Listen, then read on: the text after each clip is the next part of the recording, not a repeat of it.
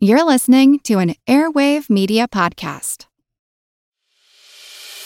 As a longtime foreign correspondent, I've worked in lots of places, but nowhere as important to the world as China. I'm Jane Perlez, former Beijing bureau chief for the New York Times. Join me on my new podcast, Face Off, U.S. versus China, where I'll take you behind the scenes in the tumultuous U.S.-China relationship. Find Face Off wherever you get your podcasts. Today's episode is brought to you by our supporters on Patreon, including our Commodore class. That's Commodores Obvious, Scurvy Legs, Brendan, Kruger, MD, Big Beard, Schmarls, Josiah, Logan, Cannon Monkey, Axios, Wit, Pablo, Nikki, Governor Roop, Gin-Soaked Jim, Ward, Workman, Rum Runner, Skipper, Eric the Red, the Pirate Nopales, Hefe, Matthew the Navigator, Bull, Vertigon, Rumgut, and Bootstraps Bailey.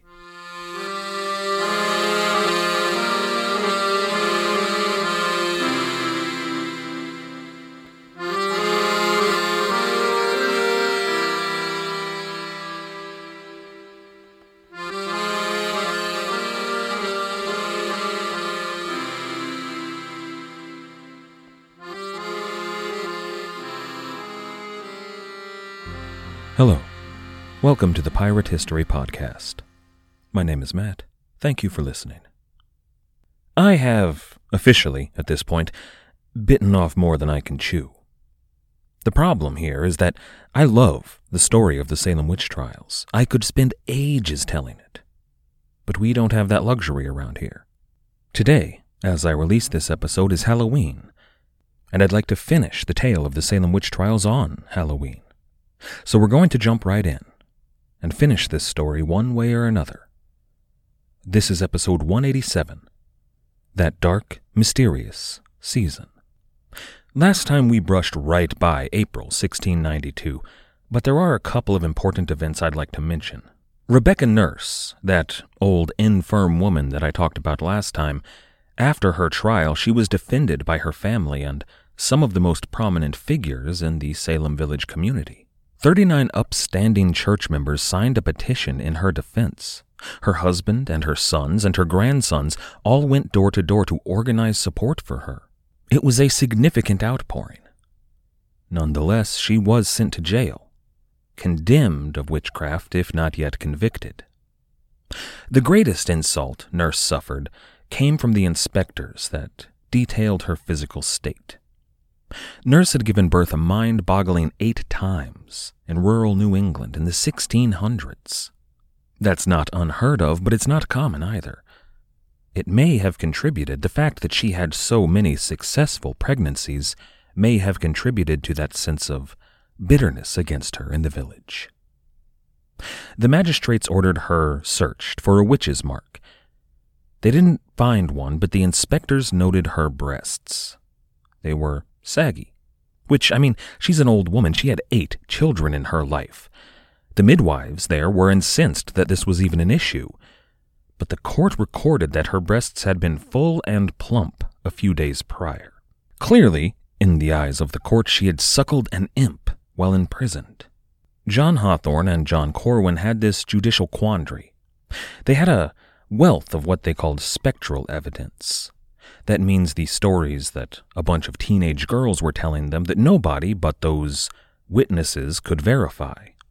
But they lacked physical evidence. Because, of course they did. Witches aren't real. So the justices latched onto any crumb of evidence they came across. A mole, a wart, a flea bite, saggy breasts. Sometimes they would come across nefarious potions, which were medicines. Anything they could find. It was a travesty. Bridget Bishop was the next woman to stand trial. Now, we're going to get to her shortly, but I want to note a few things about her hearing before Hawthorne and Corwin. Bridget Bishop was the first person we've talked about that was not from Salem Village. She was from Salem Town. None of the primary accusers in the trial, Ann Putnam, Abigail Williams, Betty Paris, Mercy Lewis, none of them recognized her. This presented a fairly significant problem. They were all struck dumb by her witchcraft there in court, but they just couldn't name her. Mary Walcott, though, who was from Salem town, she saved them. She knew who Bishop was.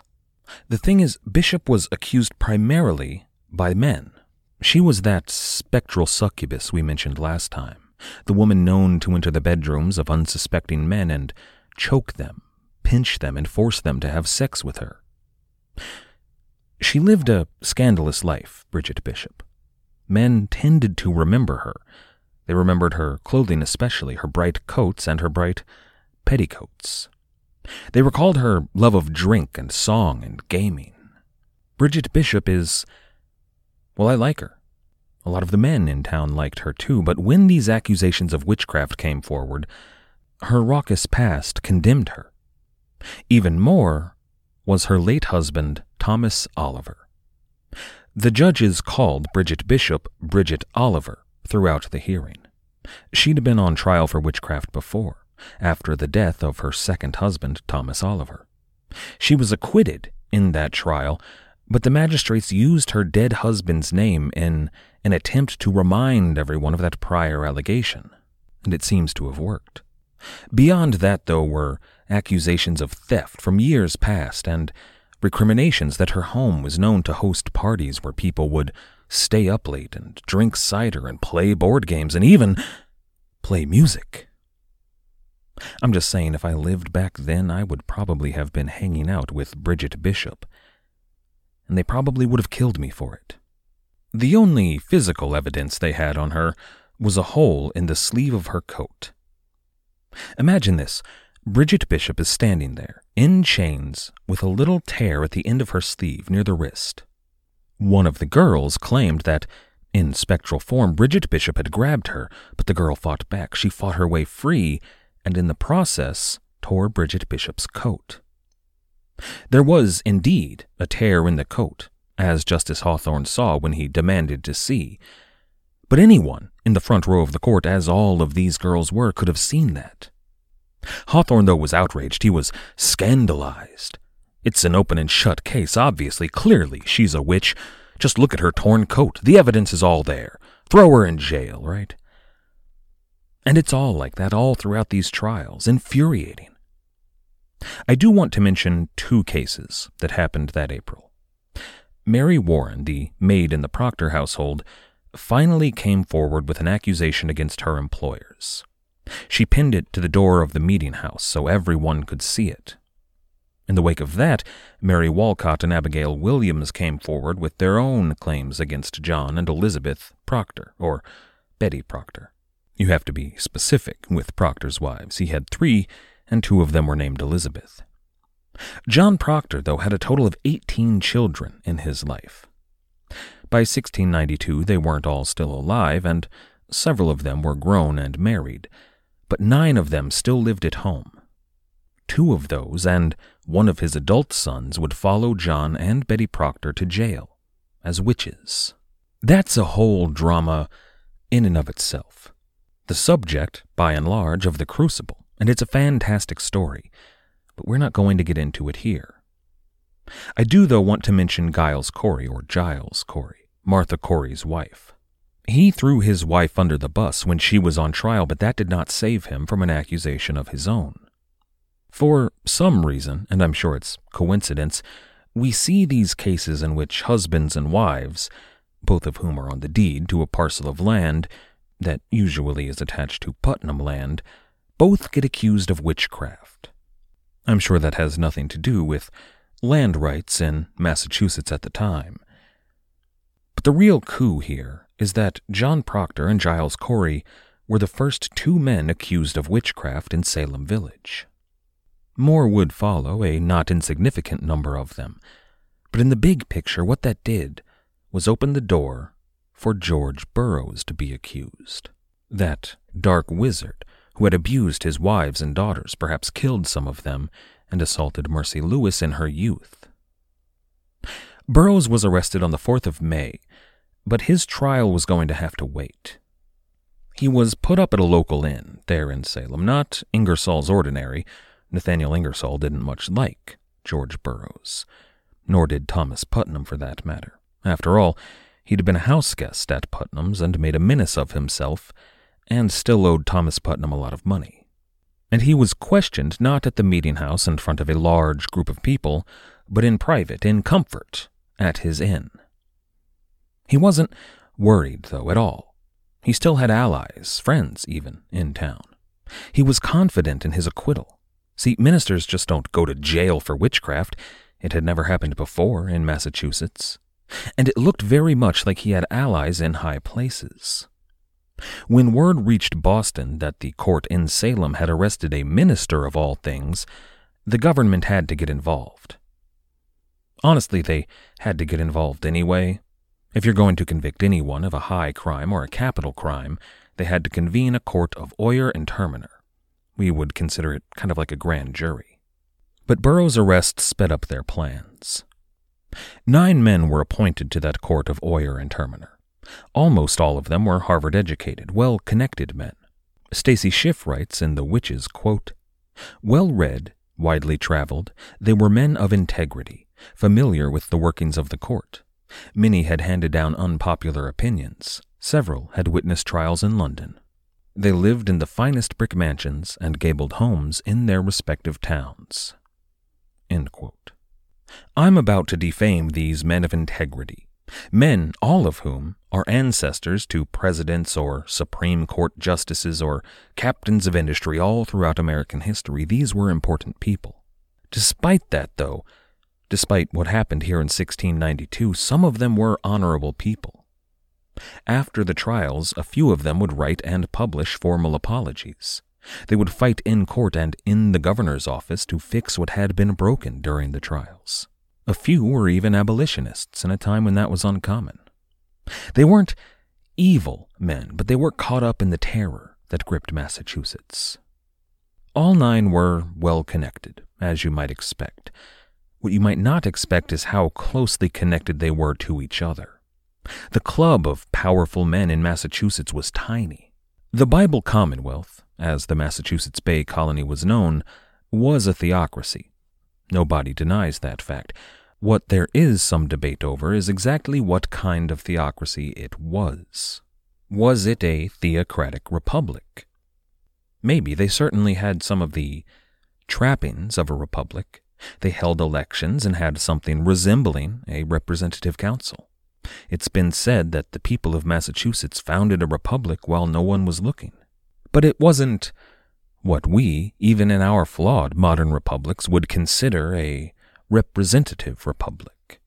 I think, more accurately, it would be described as a theocratic oligarchy, with a veneer of republicanism, maybe. That clique of ministers and magistrates and counselors, they were all related, distantly at least.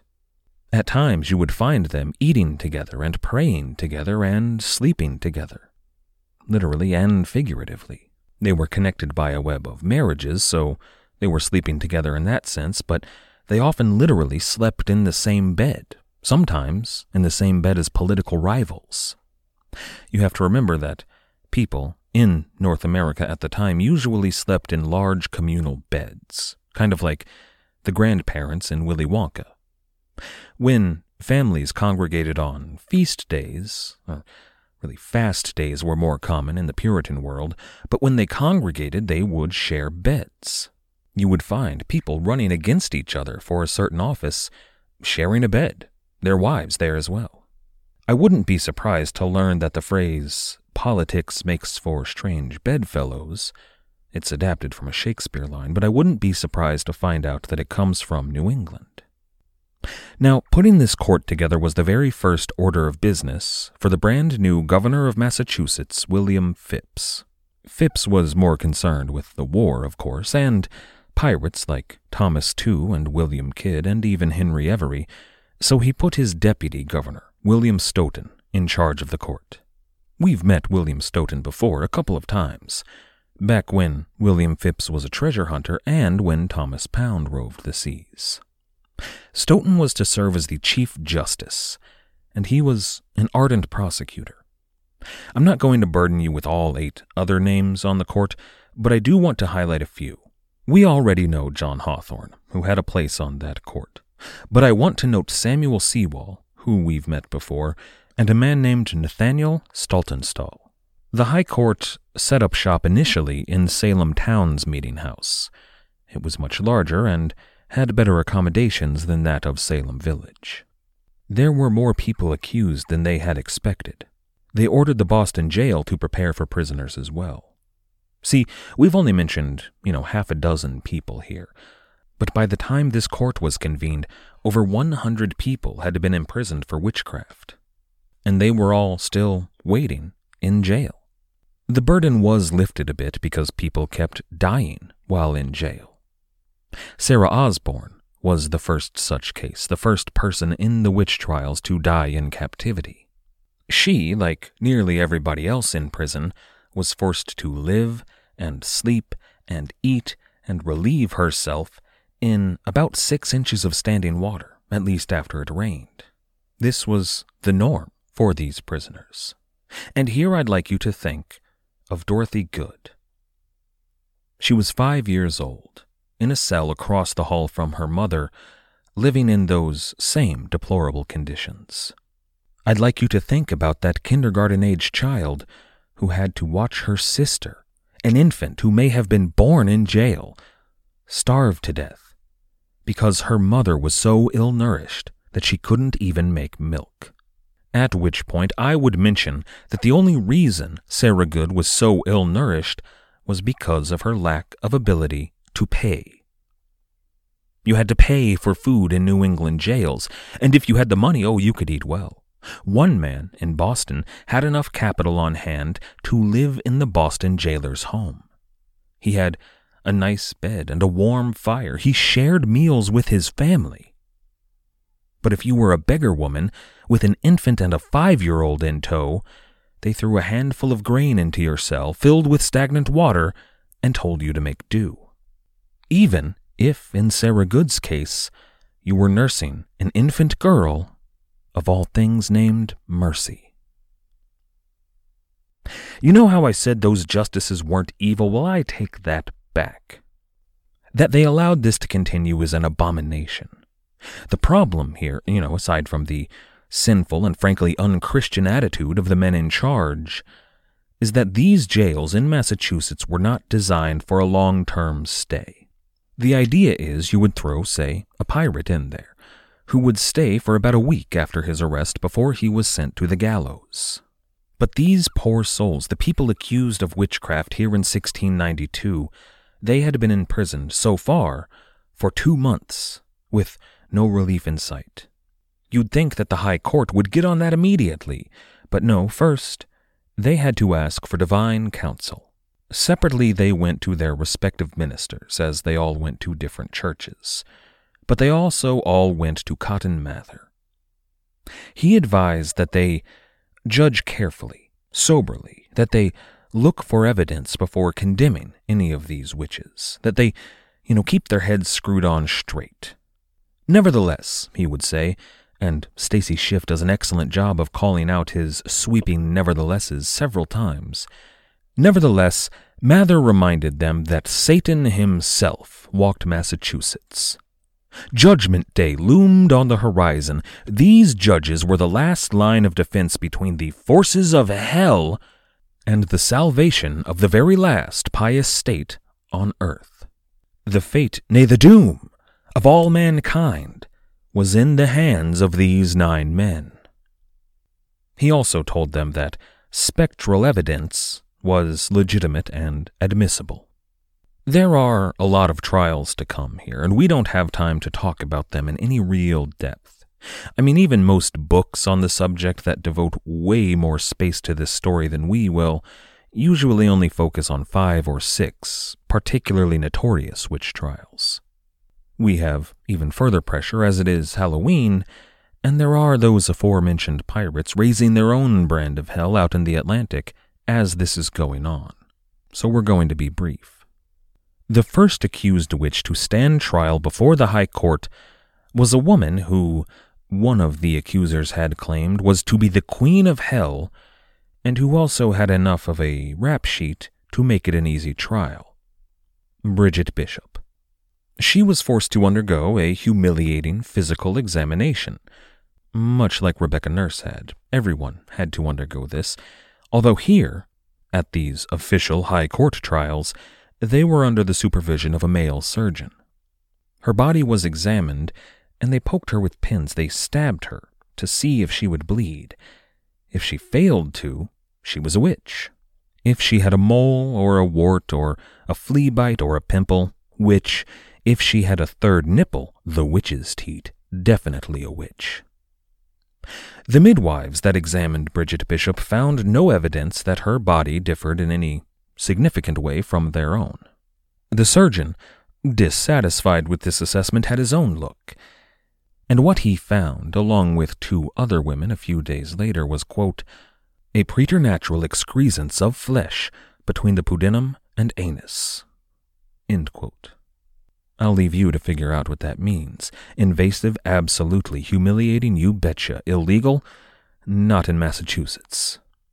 This was only the beginning of the indignities that Bridget Bishop would suffer for the next 3 days. The proceedings opened as all proceedings would. A clerk asked the traditional question. Culprit, how will you be tried? The accused, Bishop in this case, was expected to answer, and she did, by God and my country. Unfortunately, the extensive and presumably accurate court documents taken all throughout these trials have been lost to history. They were probably lost during the American Revolution, in a riot in Boston, but that means we only have second-hand accounts of what was to follow. Due to that, we don't know, for example, exactly which of the girls made which accusations against a witch like Bridget Bishop. But we do know the thrust of their accusations, and it appears that, since Bridget Bishop's preliminary hearing back in April, their stories had really come together. Bridget Bishop, in spectral form, entranced them, and offered these girls all that their hearts desired, which I would like to take a second to look at. Stacy Schiff makes an excellent observation. She writes, quote, from those things the devil promised, we can glimpse what the 17th century girl dreamed of. Splendid finery, travel abroad, fashion books, leisure, gold, a husband, help with the housework. Her longings differed little from any other orphaned, semi-adolescent farm girl stalled in a bleak, storm-prone landscape. Insofar as they dared to dream, these girls dreamed, at the ashen end of a New England winter, of journeys to exotic realms and in supersaturated color. Salem testimony explodes with invigorating, over-the-rainbow intensity. It is all bluebirds and canaries, yellow dogs, red rats, red meat, red bread, red books. Deprivation, however, had its limits. Even with the regular fasts, there was no hungering after or enticing with food. Rather, the girls appeared starved for color, expressionist splashes of which light up their testimonies, nearly conjuring ruby slippers. End quote. The girls, both those who were tempted by Satan and those who confessed to having given in to him, desired adventure and pretty clothes and warmer climates. And freedom, both a personal, mental freedom and sexual freedom. Many of the girls and women in prison for witchcraft right now were there more because of sexual adventures than satanic tortures. However, in the Puritan mind, the former was just as evil as the latter. Take, for example, Bridget Bishop. When her attempts to seduce the girls with gifts failed, according to the accusers, Bridget Bishop beat them. Whether the accusers were whipped or choked or beaten with an iron rod, in each and every case, 2 girls were present for the assault, which is handy since Deuteronomy requires 2 witnesses of any crime to convict. Following the testimony of Abigail Williams and Betty Paris, Ann Putnam and Mary Walcott, the men finally had their say. They all seemed to have a tale of theft or harsh words and curses or of sexual impropriety on the part of Bridget Bishop. Here her past transgressions condemned her. Now, Bishop had no defense attorney, The concept didn't even exist in New England. In her initial hearing, she had at least been given the opportunity to explain herself, to defend herself. But here, at the High Court, she was merely ordered to answer for the charges. Her answers were found wanting for physical matters, and as the church had allowed in spectral evidence on the advice of Cotton Mather, Bridget Bishop could offer no defense. On 2nd June 1692, Bridget Bishop was found guilty of witchcraft, the first person so judged in 1692. She was condemned to hang by the neck until dead.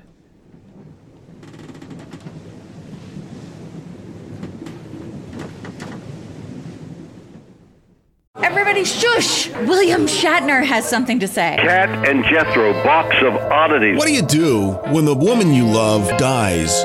Well, of course you dig her up and you live with her. Aww. The show examines weird things. There are plenty of old photographs from this time period of children out in the streets playing in and among the dead horse carcasses. Oh, I miss those days. Things used to be so much simpler. Cat and Jethro. Then there's the urine wheel, which sounds like a really bad game show. Thing done weird things. Cat and Jethro, box of oddities. That is really mysterious. Join Cat and Jethro Gilligan Toth for the strange, the bizarre, the unexpected, as they lift the lid and cautiously peer inside the Box of Oddities. The Webby Award-winning Box of Oddities podcast from Airwave Media. Napoleon Bonaparte rose from obscurity to become the most powerful and significant figure in modern history. Over 200 years after his death, people are still debating his legacy. He was a man of contradictions, a tyrant and a reformer, a liberator and an oppressor, a revolutionary and a reactionary. His biography reads like a novel, and his influence is almost beyond measure. I'm Everett Rummage, host of the Age of Napoleon podcast, and every month I delve into the turbulent life and times of one of the greatest characters in history, and explore the world that shaped him in all its glory and tragedy. It's a story of great battles and campaigns, political intrigue, and massive social and economic change. But it's also a story about people, populated with remarkable characters. I hope you'll join me as I examine this fascinating era of history. Find The Age of Napoleon wherever you get your podcasts. Nathaniel Saltonstall was the lone voice of dissent in the trial. He was, quote, displeased with the handling of the Bishop case and very much dissatisfied with the proceedings. He was the only judge there to object in any form to anything that went on, and to his immense credit, following what he saw in her case, he resigned the court in protest. Following her conviction, the accusations only picked up speed in Salem Village. They ranged far beyond the village, in fact, to towns and hamlets all across the Massachusetts Bay Colony. The witch trials were blooming into a full-blown regional crisis. Every magistrate in Massachusetts was hearing preliminary cases now. The justices were hearing cases in both Salem town and in Boston. The jails were filling up at an alarming rate, instigating their own crisis. Over the next few weeks, the number of accused in Massachusetts would more than double to over 200 people. Whole families were charged and imprisoned. Units of the Massachusetts militia, serving as witch-finders, ranged far and wide, hunting down every witch they could find. It's here that the analogies to the Red Scare and the Holocaust become evident and obvious. Whole families fled to the woods or to neighboring colonies. Hampshire, Rhode Island, Pennsylvania, New York, anywhere that they could hide. Many more were hiding in the houses of those who had not yet been accused. There was, in 1692, a fair number of teenage girls who were busy fighting their own hormones and their growing sense of sexuality and their social pressures, all the while hiding out in an attic. It's a familiar tale. Of course, Puritan girls didn't keep diaries. Many young women fled their society entirely to Indian camps out in the countryside. Some of those married and settled down. They had kids. They finally got at least a taste of the freedom that they desired. After all of this was over, much later on, some of those women would occasionally be found by white men. Occasionally, those men tried to take them back to rescue them. But of course, they didn't want to go. People died in the fighting that followed those encounters on more than one occasion. But this entire era was a terror for the people of New England, the kind of terror that only an overreaching, ideologically radical, and morally bankrupt government can induce. And then, of course, there were the unseen consequences, something that we know about but nobody at the time saw coming. All of this, the trials and the infrastructure required there, the militia units roaming the countryside, and the hundreds of people in jail, well, it was sucking up all of the time and the labor of the people of New England. This was during the spring and summer in an agricultural society. The planting and tending crops and caring for animals and fishing and everything they needed to do to survive wasn't getting done, at least not enough of it. After the trials were over, come winter, the harvest was bleak. There was not enough corn or peas or beans to feed everyone. Beyond that, their agricultural output economically was wanting. Back in Boston, 8 days after she had been found guilty on the 10th of June, Bridget Bishop was collected by George Corwin, John Corwin's nephew. She was loaded into an open 2-wheeled cart, taken down St. Peter Street from the Boston jail to Essex Street. There she headed west all the way through the center of town and finally turned north along Boston Road. In normal times, it was a journey of 15 minutes, maybe. But here it was perhaps the longest journey of Bridget Bishop's life. More than 5,000 people had turned out into the streets of Boston, as many as half of them possibly not from Boston. They were there hoping to see what a real witch looked like. And after 2 months in prison, she looked the part. Her clothes were in rags. She was emaciated. She had dark circles under her eyes. But to her credit, reportedly, Bridget Bishop stood straight, even under the barrage of insults and curses, and, yes, a barrage of refuse and rotten food. The procession led her, finally, to Gallows Hill. We don't know who her executioner was. They didn't tend to write that kind of thing down, but we do know the procedure. Her skirts were tied at the ankle. Her wrists were bound before her. They had her climb a ladder, and there Bishop waited. The presiding minister recited a prayer, and he gave a long, boring, bloviating speech, and then finally he read Bridget Bishop's execution warrant. He asked her, here at the end, to confess and perhaps to save her soul. But Bridget Bishop didn't. In her very last moments, she declared her innocence to everyone attended. So they covered her head and kicked the ladder out from under her. The crowd should have been ecstatic, and a few were, yeah, but the clergy really wanted that confession. They didn't get it. And the front rows were not as excited as one might expect. They were given over to people from Salem Village. The girls were there, naturally, as were a number of prominent men. Thomas Putnam, Minister Paris. In that first couple of rows, accusers stood cheek and jowl with those that they had accused. Mary Warren was there, but so was John Proctor and his wife Betty. The message here was clear. If you confess your crimes, you can avoid this fate. In the days that followed Bridget Bishop's execution, the High Court heard 5 more cases. Sarah Good, the first woman to be accused in Salem Village, came first. She was found guilty. Next came Rebecca Nurse. She was found guilty too. Following that, in order, were Susanna Martin, Elizabeth Howe, and Sarah Wilds. All 3 guilty. In fact, everyone who stood before this court was found guilty, if they didn't confess first. This is the only witch trial in all of history that we know of with a 100% conviction rate. It's the only trial in Massachusetts history with a large number of defendants to have a 100% conviction rate. This whole process took a long time, over a month, in fact. But the trials, for those of us who know how they tended to go, were becoming a bit routine. They kept order better in the High Court, and they were efficient in their convictions. On the 19th of July, Sarah Good, Rebecca Nurse, Elizabeth Howe, Susanna Martin, and Sarah Wilds were loaded up into an open cart. They had 4 wheels this time, and they were taken, as well, to Gallows Hill. The crowd was even larger. Some have suggested as many as 10,000. People had time to travel to Boston by this point. Innkeepers, tavern owners, prostitutes, merchants, they were all making a killing from this extended carnival atmosphere there in town. But those 5 women were executed in a very similar fashion to Bridget Bishop.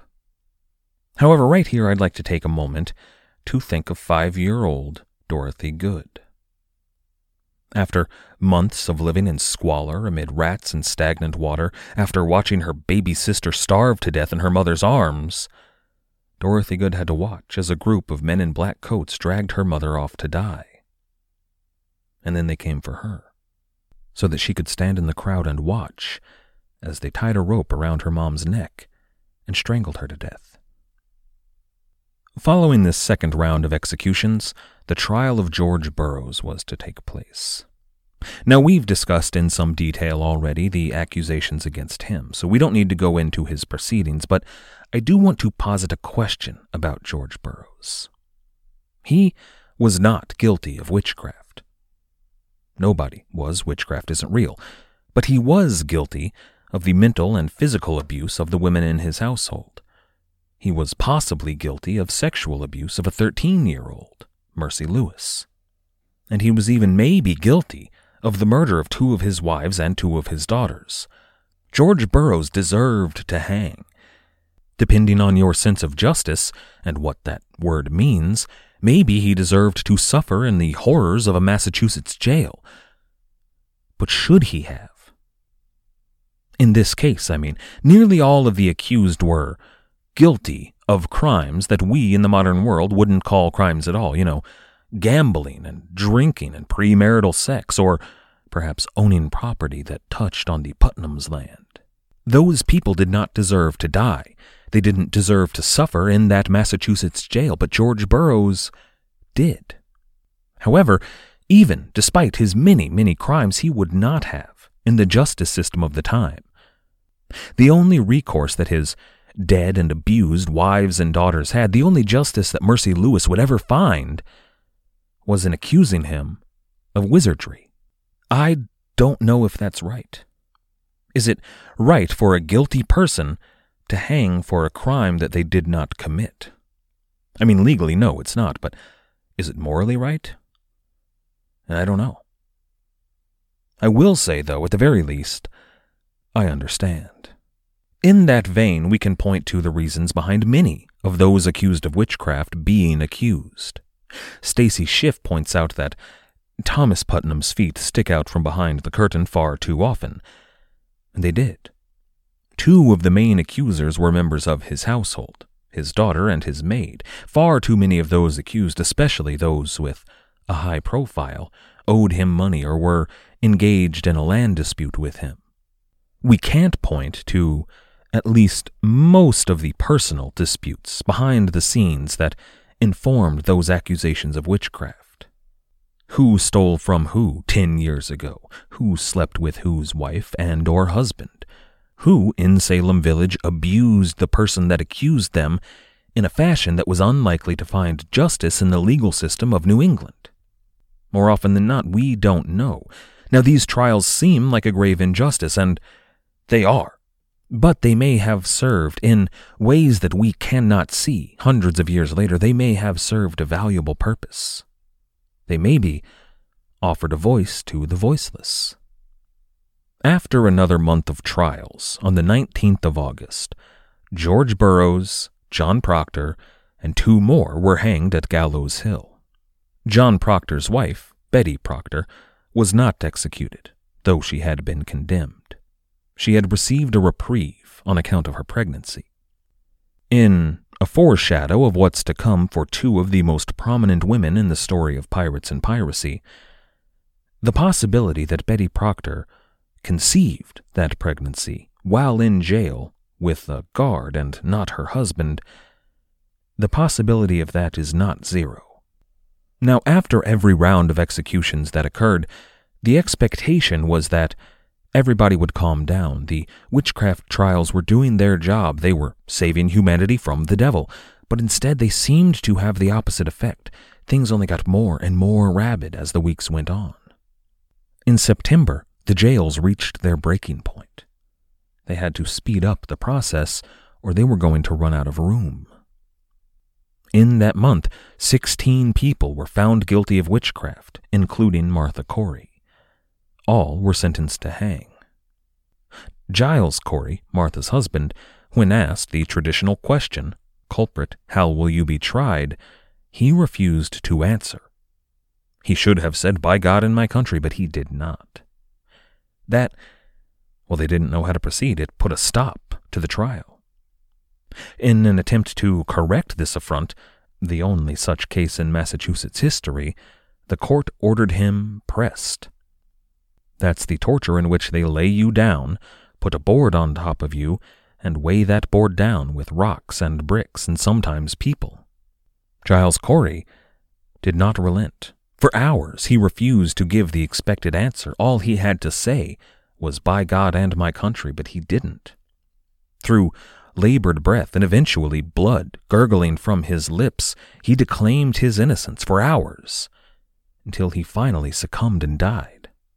3 days later, on the 22nd of August, Martha Corey, a straight-up gangster to the end, followed her husband into death, along with 3 more people.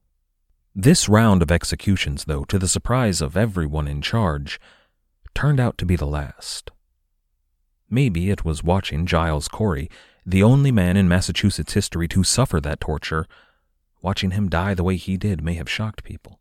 Maybe it was watching yet another elderly woman go to her fate, denying her guilt. Too many people were denying their guilt.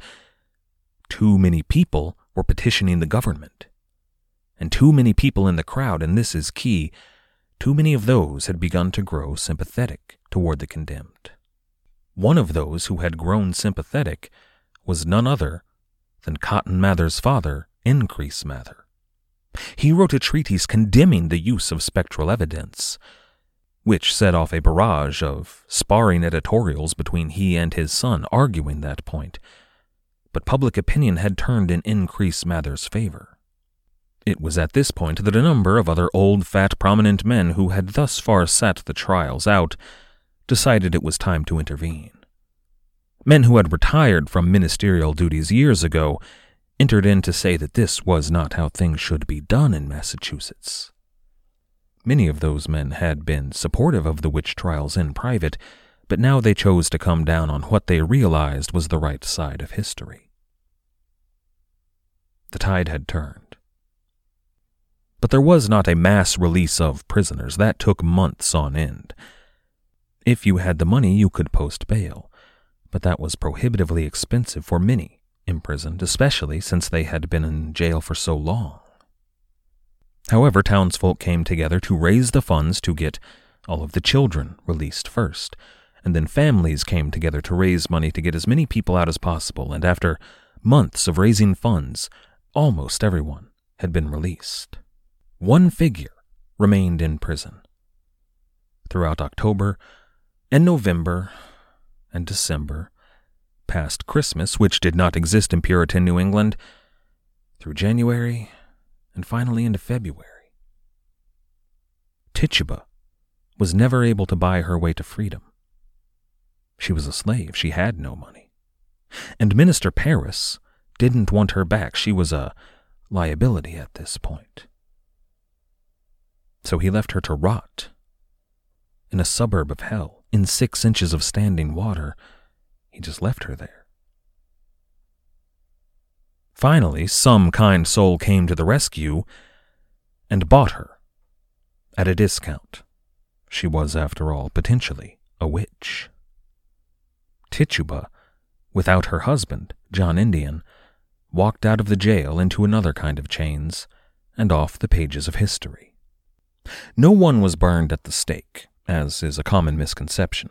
They didn't do that in America. We can't say for certain how many people died in prison. It was at least 5, including an infant named Mercy, and perhaps as many as 10 or a dozen. which is too many. It's all too many. None of this should have happened. But what followed? Well, look, everyone accused here in New England was a Puritan, which is kind of a surprise. They hated the Quakers, but they didn't accuse any Quakers of witchcraft. No Anglicans or Lutherans, no Baptists even. No Catholics were accused of witchcraft in the Salem witch trials. All of them were members of the church, most of them in good standing. But those who survived the trials, those who were released from prison, got out to find that in most cases, their property while they had been in jail had been confiscated by the government and sold off to the highest bidder. That left hundreds of people, almost 200 survivors, not to mention all of their family members. It left them homeless, without any kind of income, all of them former members of the Puritan Church. Most of those who had been so abused lost their faith. Not necessarily their faith in God or Jesus Christ, but in the Puritan Church, absolutely. Without a home or any form of income, they moved out of Massachusetts to New York or Providence, and there they often started attending Anglican services or Baptist services. How many hundreds of people, all of their children, generations in families, can leave a relatively small church in a relatively small part of the world, and that church survive? The Puritan Church had been dealt their death blow. In a generation, they would be a vanishingly small remnant of what they had been in Massachusetts. In 2 generations, they were essentially gone. The sorts of repercussions that were being felt here in the wake of the Salem witch trials took decades to work out. They finally only ended after all of those who had been affected either left Massachusetts for good or died. The governor and the council would be inundated with calls for reparations for years to come. Those who had been involved, Minister Parris, for example, were pariahs in their community. But a few cases really do stand out in all of that morass. When she was finally released from prison, Dorothy Good was 6 years old. But while she did leave prison, it really never left her. She had been forced to live in a state that I don't think any of us could ever really imagine, and I hope nobody ever has to experience ever again. She had watched her infant sister die because her mother could not produce the milk, and finally watched her mother killed by the state. Dorothy Good went insane. She would live in an asylum for the rest of her life before finally taking that life. And what of those at the heart of this story? Betty Parris, Abigail Williams, Ann Putnam Jr., Elizabeth Hubbard, Mary Warren, Mary Walcott. They had been, for a brief flash of their life, at the center of everything, of major events that we're still talking about today. Stacy Schiff points out that, with the exception of a few characters like Joan of Arc and a couple of preteen monarchs, virgin girls of their age and ilk had never had the kind of power that these girls had. But after the trials were over, they were relegated back to where the Puritan world thought they belonged, the shadows of history. For some of the girls, we know nothing about what happened to them after the trials. They disappeared. We know that Betty Parris and Mary Walcott went on to marry relatively successful men, not ministers or governors, but merchants and shoemakers. They would raise their families far, far away from Salem Village. Mercy Lewis moved to Boston. There, she gave birth to an illegitimate son, after which she, too, was relegated into the shadows. Ann Putnam Jr., though, kind of a key figure in the witch trials, something of a star. Well, she would never marry, an oddity in the Puritan world. When her parents, Thomas Putnam and Ann Putnam Sr., died in 1699, she took over the farm, an even stranger sight indeed. An unmarried young woman owning a large parcel of land, the largest privately owned land in the region, and doing well with it. The Putnam farm prospered under her direction. Ann Putnam Jr. was responsible for more successful accusations than any other girl in Salem. Mary Warren actually made more, but hers were less successful. she was suspect after all. But those accusations seem to have haunted Ann Putnam Jr. In 1706, she published a formal apology for everything that transpired back in 1692. All of the lives lost and lives dashed on the rocks, she apologized for it, genuinely. And the community, those who had been affected that were left in the Salem region, they accepted it. It seemed that, in this one small way, the wound had begun to heal. Ann Putnam died 10 years later, in 1716, at the age of 36. The last accuser in Salem was finally gone. For generations after that, Salem Village, which would eventually become known as Danvers, Massachusetts, they hid from their past. No one who lived through the witch trials, in their petitions for redress or in any official communications or probably in most diaries, no one ever referred to them as the witch trials. They were instead known in many, many papers as that dark and mysterious season.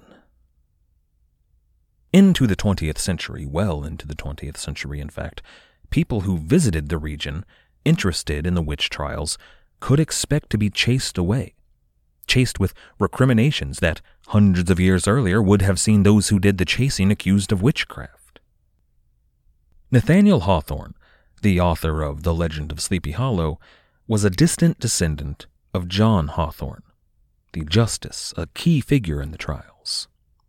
He changed the spelling of his name to distance himself from his ancestor. He even went so far as to attempt to rewrite history. He wrote a book, The House of the Seven Gables, that sanitized the story of the Salem witch trials. And today, thanks in large part to that work and The Devil in Massachusetts and The Crucible, Salem and Danvers, to a lesser extent, have embraced their past.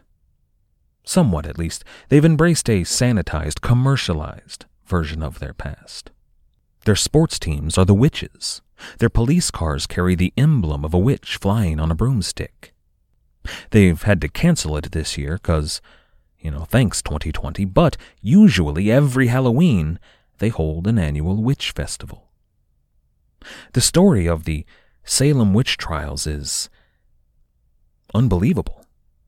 And I really haven't even begun to do it justice here.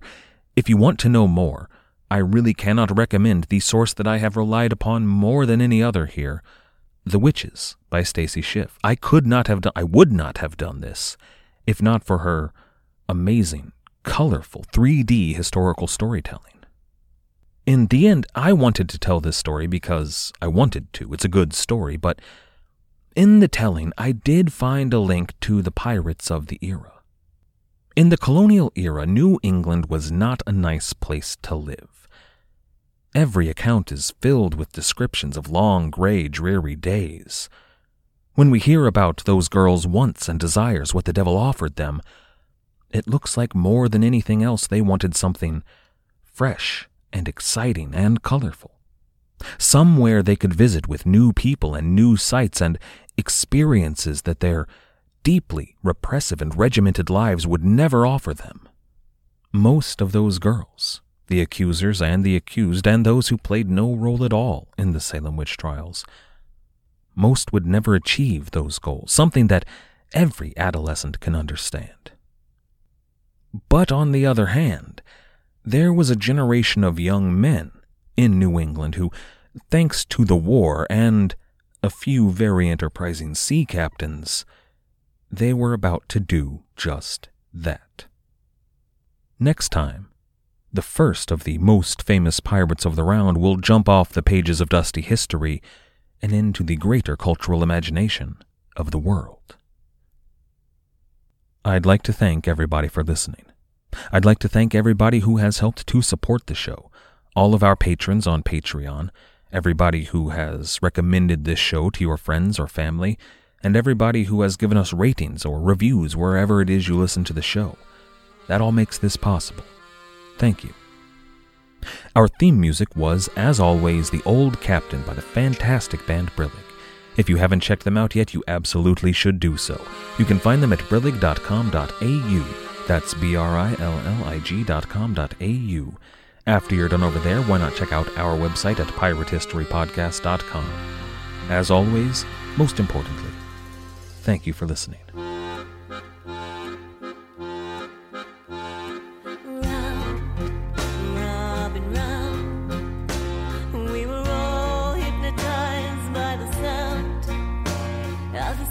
From the old country told for a pint and a pound.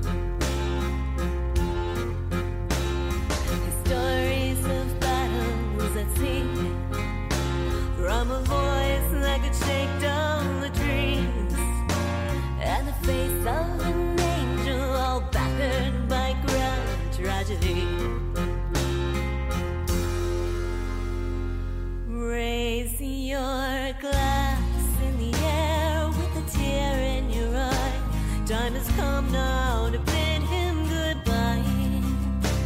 For at first light this morn, the old captain has died. Let him live on in legend tonight.